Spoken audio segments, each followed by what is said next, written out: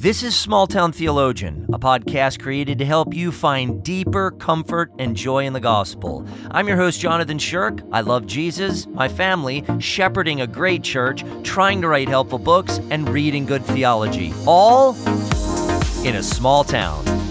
Thanks for tuning in. Let's get started. If life all of a sudden became like Alfred Hitchcock's horror film, The Birds, then maybe the thought of a dead bird would provide some comfort. But in real life, seeing a beautiful little dead bird along the path is slightly sad. It reminds us of death. But according to Jesus, it should remind us of something else, something comforting: God's providence. In Matthew 10, Jesus instructs his disciples and readies them for a difficult and painful future of gospel ministry. His words are sobering, but also filled with reassurance. In Matthew 10:29, Jesus teaches them, "Are not 2 sparrows sold for a penny? And not one of them will fall to the ground apart from your Father." That one verse is worthy of deep thought. Sparrows were insignificant. Poor people would buy sparrows to have a little meat to eat. And here, 2 sparrows are sold for a penny, or better, for an assarion, a Roman coin worth about 1/16 of a day's wage. Jesus' point was that none of these little birds fall to the ground apart from God the Father's purpose and will. The death of little, insignificant birds is planned and purposed by God the Father who watches over them. So the argument is this: if God is sovereign over and in control of a sparrow's life and death, how much more is he sovereign over and in control of his apostles' lives and deaths?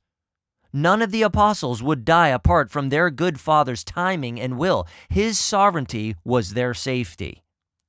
But let's define God's providence.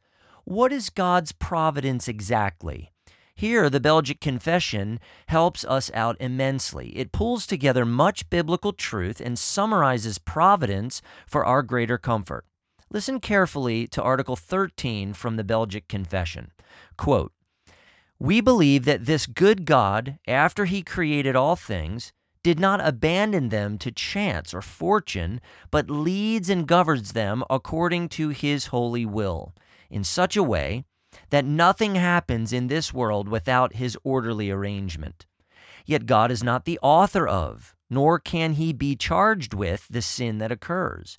For his power and goodness are so great and incomprehensible that he arranges and does his work very well and justly, even when the devils and wicked men act unjustly.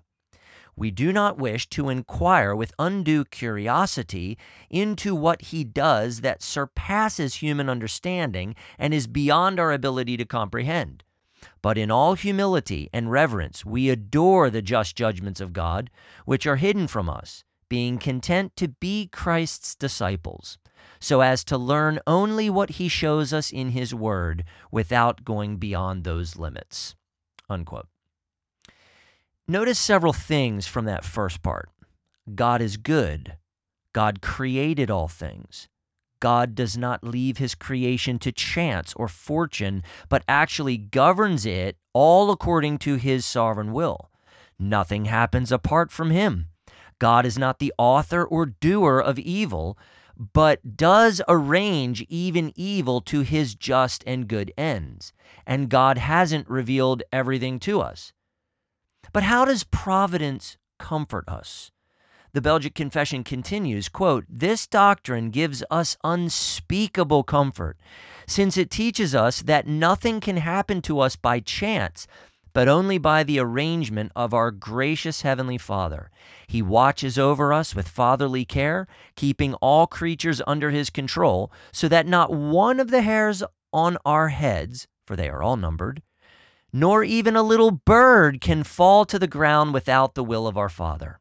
In this thought we rest, knowing that he holds in check the devils and all our enemies who cannot hurt us without his permission and will. For that reason, we reject the damnable error of the Epicureans, who say that God involves himself in nothing and leaves everything to chance." Unquote. I've heard professing Christians say that God is sovereign but not in control. That dismisses God's providence and is a horrible and unsettling thought. As Jesus taught in Matthew 10, God's providence is a comforting doctrine that promises us safety and security inside God's sovereign purpose, plan, and will. We are not victims of chance or random acts of evil, but rather children under the wonderful watch, powerful protection, and good guidance of our Father. All creatures, sparrows and us, are under his sovereign control. If no sparrow hits the ground dead apart from our Father, then neither can anything hurt us without the good intention of our Father. Therefore, our loving Father is working for our good even in our suffering. We rest in this thought of God's providence. Take a minute to head to smalltowntheologian.org to pick up a copy of Predestined for Joy, a short and accessible book helping ordinary Christians find deeper comfort and joy in the doctrine of predestination.